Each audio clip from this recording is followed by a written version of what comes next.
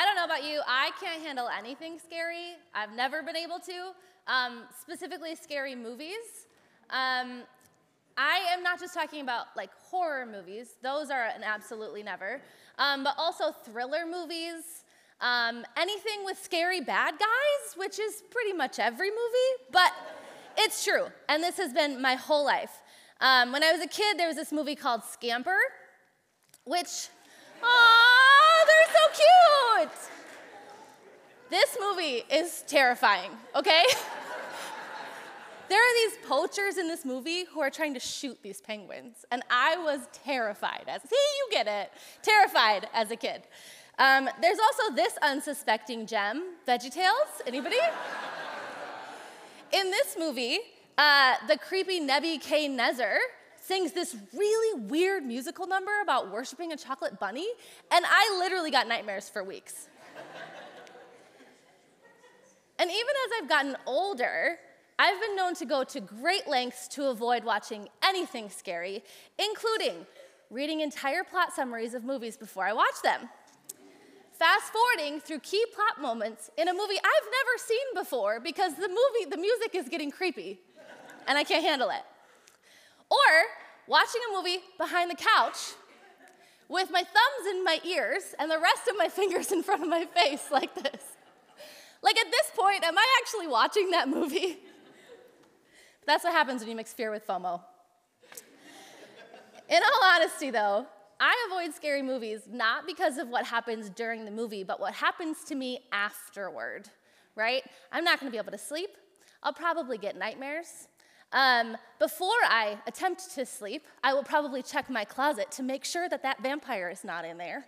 And I'll probably check that bolt lock 1,500 times just to make sure that that CIA double agent isn't gonna come in and get me.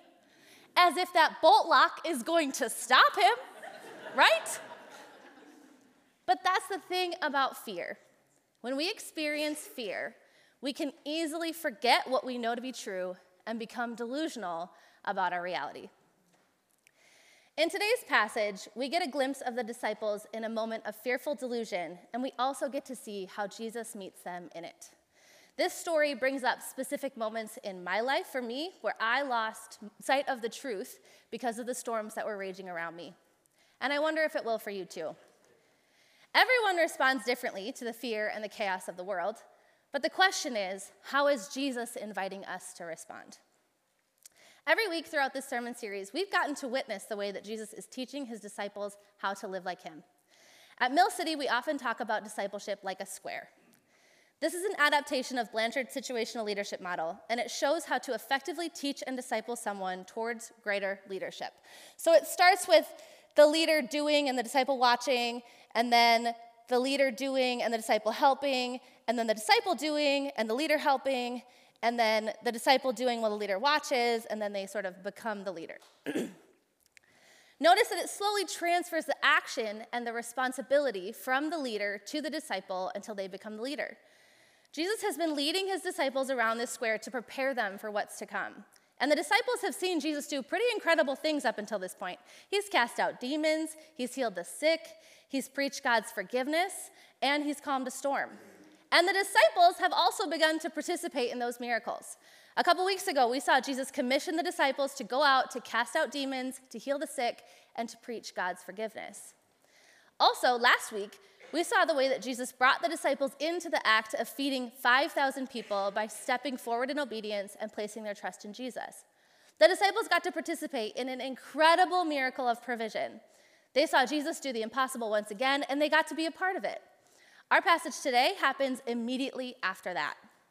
So we're going to pick up in the story of Mark 6, verses 45 through 52. So if you have your Bibles, you can turn with me. Mark 6, 45 through 52. It says, "Immediately, Jesus made his disciples get into the boat and go on ahead of him to Bethsaida, while he dismissed the crowd. After leaving them, he went up on a mountainside to pray. Later that night, the boat was in the middle of the lake, and he was alone on land. He saw the disciples straining at the oars because the wind was against them. Shortly before dawn, he went out to them, walking on the lake. He was about to pass by them, but when they saw him walking on the lake, they thought he was a ghost. They cried out because they all saw him and were terrified. Immediately, he spoke to them and said, "Take courage, it is I, don't be afraid."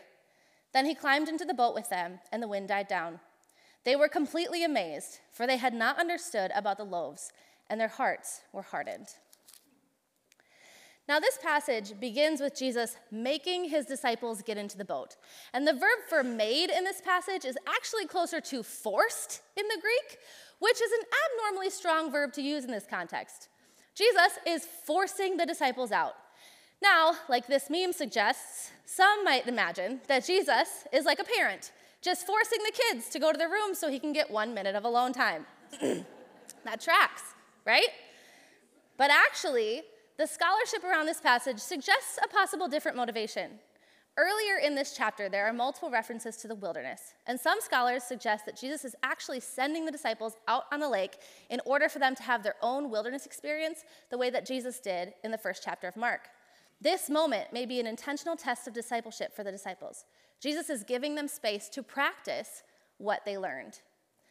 Something you should know about the significance of water in this context is that the lakes and the seas represented for the disciples and most cultures at the time horror and chaos. The sea was the dwelling place of all evil. So a stormy sea was the kind of thing that would make a person question everything. It was the kind of thing that would keep you checking those boat locks after you checked them 2 minutes ago. And it seems like Jesus just sends them out into that mess and walks away up the mountain, leaving the disciples straining at the oars and failing to make any progress. Can you imagine how that might have felt for the disciples? To have Jesus force them into chaos and seemingly abandon them? Can you imagine how alone they felt? That actually doesn't require a whole lot of imagination for me, and I suspect it might not for you either. About 6 years ago, I was in one of the darkest seasons of my life. I was walking very close with a dear friend who was going through a significant mental health crisis, and none of my attempts to get them help were working. I was exhausted and at the end of myself. I was straining at the oars of my life and going absolutely nowhere. When that storm was at its worst point, I was scheduled to chaperone a winter youth retreat for my church. So with as much sunny youth leader energy as I could muster, I headed north to the retreat location, a giant lake house on the top of a sand dune on the shores of Lake Michigan. As we pulled up to the house, we were all amazed. The sun lit up the snow-covered beach, creating this breathtaking scene. But it was December, so it's bitterly cold on the shore, and the white-capped waves were beating the shoreline in an unending, angry chorus, and interrupting this beautiful landscape were giant orange traffic cones along the shoreline. Apparently, the cones were there to indicate where we should no longer walk, because the water had been slowly eroding that shoreline, and if you stepped too close to the shore, you might fall directly into the raging waters. And man, if I didn't feel that on a personal level that weekend. My life, at that moment, was that shoreline, and I was just trying my absolute best to keep it all together, while little by little I was being worn down by the wind and the waves in my life, and any minute now I would just fall off the edge. Maybe you're there too. Maybe you're there right now sitting in this room, or maybe someone you love is there right now, straining at the oars, feeling totally abandoned by Jesus. Because the fact that storms will come is a guarantee. It will happen. It does happen. Out of the blue, your best friend in the whole world will tell you she doesn't want to be your friend anymore. And that actually hurts worse than any relationship breakup you've ever known. Your adult child just keeps making harmful choices, and you are at the end of yourself to know how to help them or what to do, and every choice feels like a bad one. Or you step out in faith to do that thing that God called you to do. You make that move or you take that promotion. And now every door is being slammed in your face and everything feels impossible. And now you wonder if you even heard God at all. The list could go on. And I'm going to go out on a limb and say that most of us, if not all of us, know what it feels like for the disciples in this passage to be straining at the oars of life and making absolutely no headway.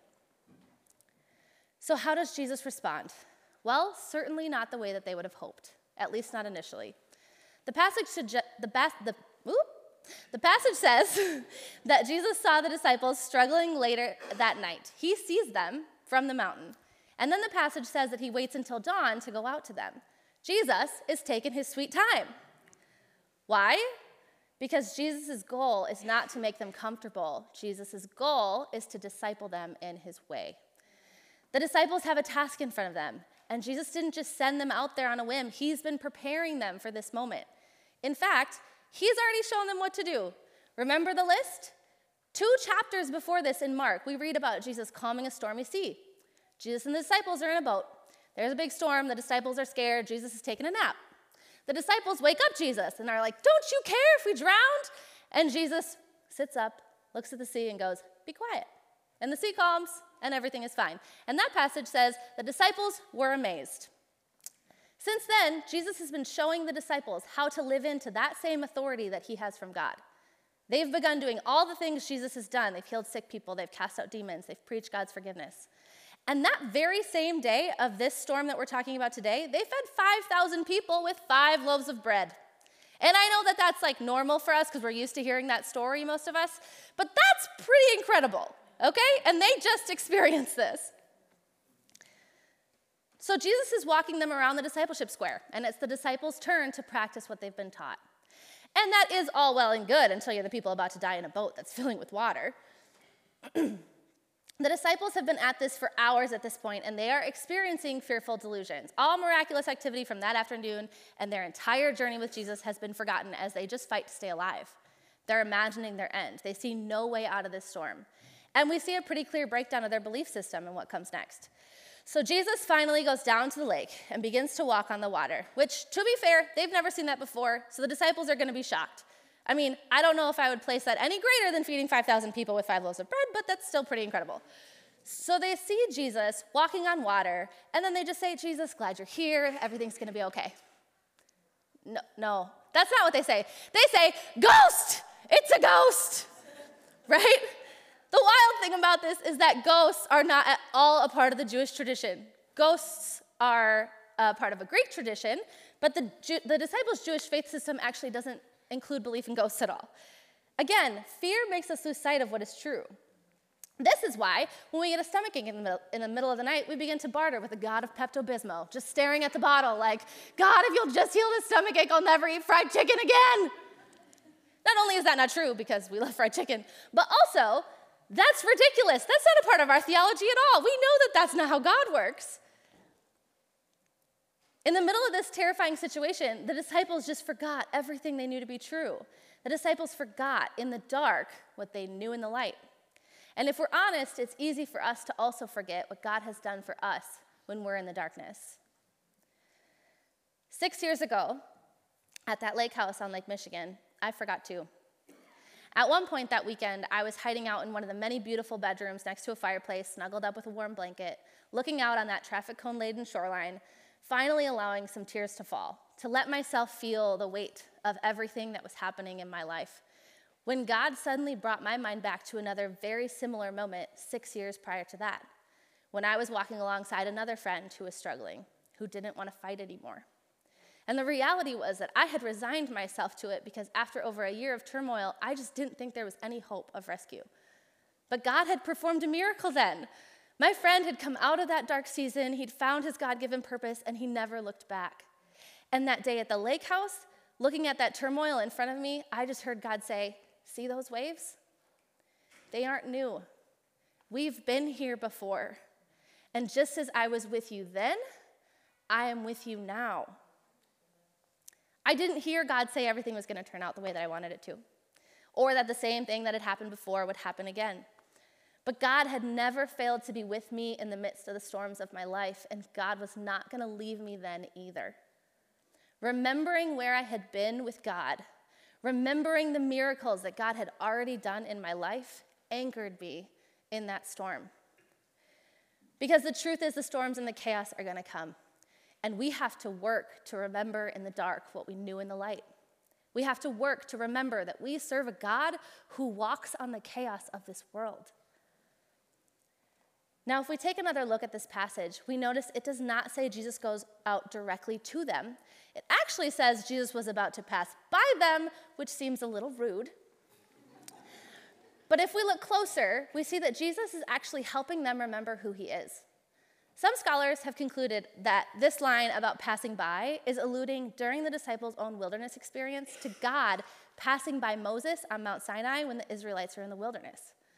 What is even more mind-blowing is that when Jesus finally speaks to the disciples, he says, "It is I." And that phrase is a direct reference to the personal Hebrew name for the God of Israel.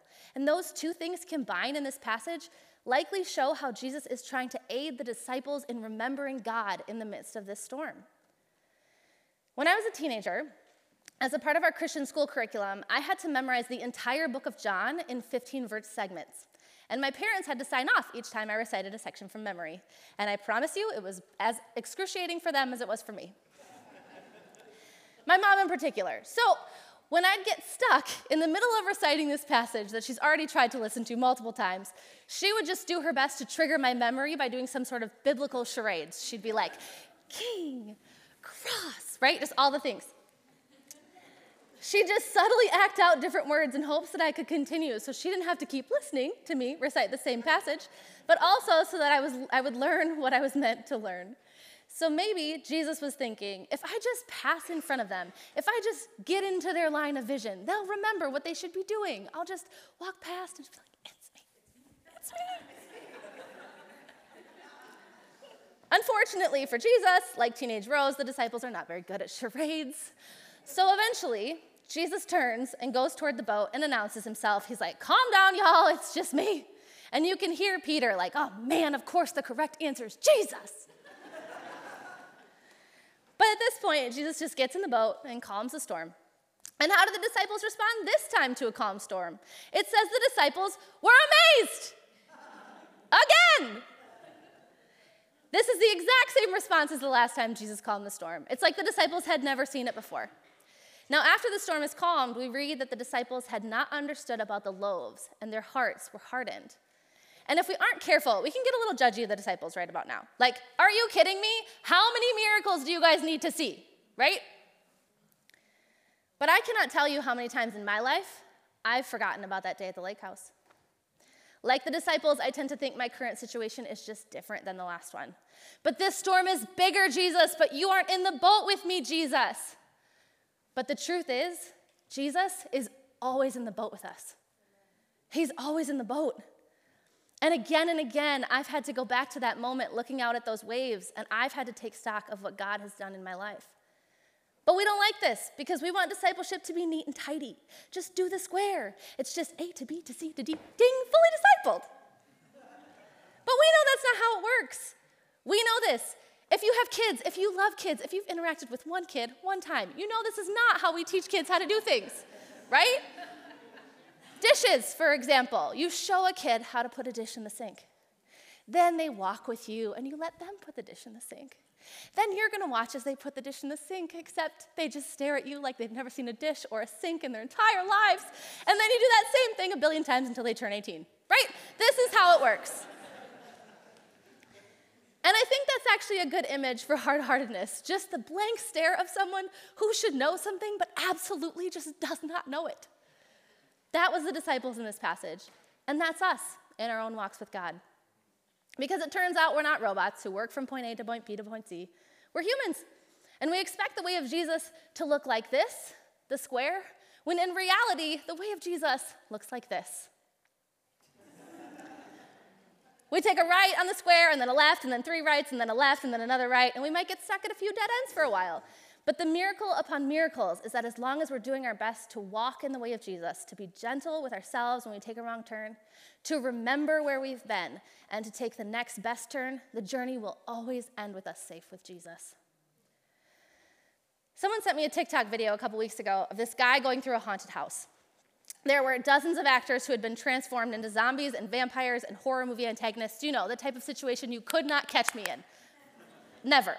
But this guy decided that in order to help himself get through this haunted house, he was just going to sing Disney songs at the top of his lungs.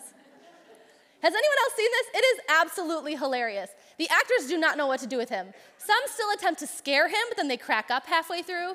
Some of them are very frustrated that he's ruining this illusion for everybody, and some of them just start singing with him as if they'd completely forgotten their jobs, right? The Disney songs reminded that guy and everyone else around him of the truth. That haunted house was not the full picture of his reality. It doesn't make the haunted house any less real. He was walking through a real place. But his reality was not going to be defined by fear, but instead by what he knew to be true. That is what remembering God does for us in moments of intense fear. It helps us to anchor ourselves in the bigger truth that our good and loving God is with us, is in control, and is making all things right. We do not ignore the realities around us, but we courageously hold on to the truth in the midst of life's very real storms. As we face storms in our lives, or we prepare ourselves for the storms to come, we must remember where we've been. And today I want us to individually spend a little time thinking about this in our own lives. Where have you seen God work? What moments can you point to that will anchor you to Jesus during life's storms? Maybe it's moments of healing, moments where God used others to support you, moments where you experience God's forgiveness or freedom from shame. Maybe it's a moment when you experience God's glory and majesty in nature, or experience a reconciliation you thought was impossible. In some seasons when personal examples are hard to grasp, I've anchored myself in remembering what God has done for others in my life, or by remembering what God has done for his people in God's big story using specific Bible passages. The band's going to come up, and we're just going to take a few minutes to pause and reflect on these questions. If you're moved to do so, you can write down your answers, either in a notebook or on your smartphone, but do something today to mark this moment and anchor yourself by remembering God. Because when we walk the way of Jesus, the storms are going to come. But when we choose to remember who God is, it anchors us to the truth amidst our fear.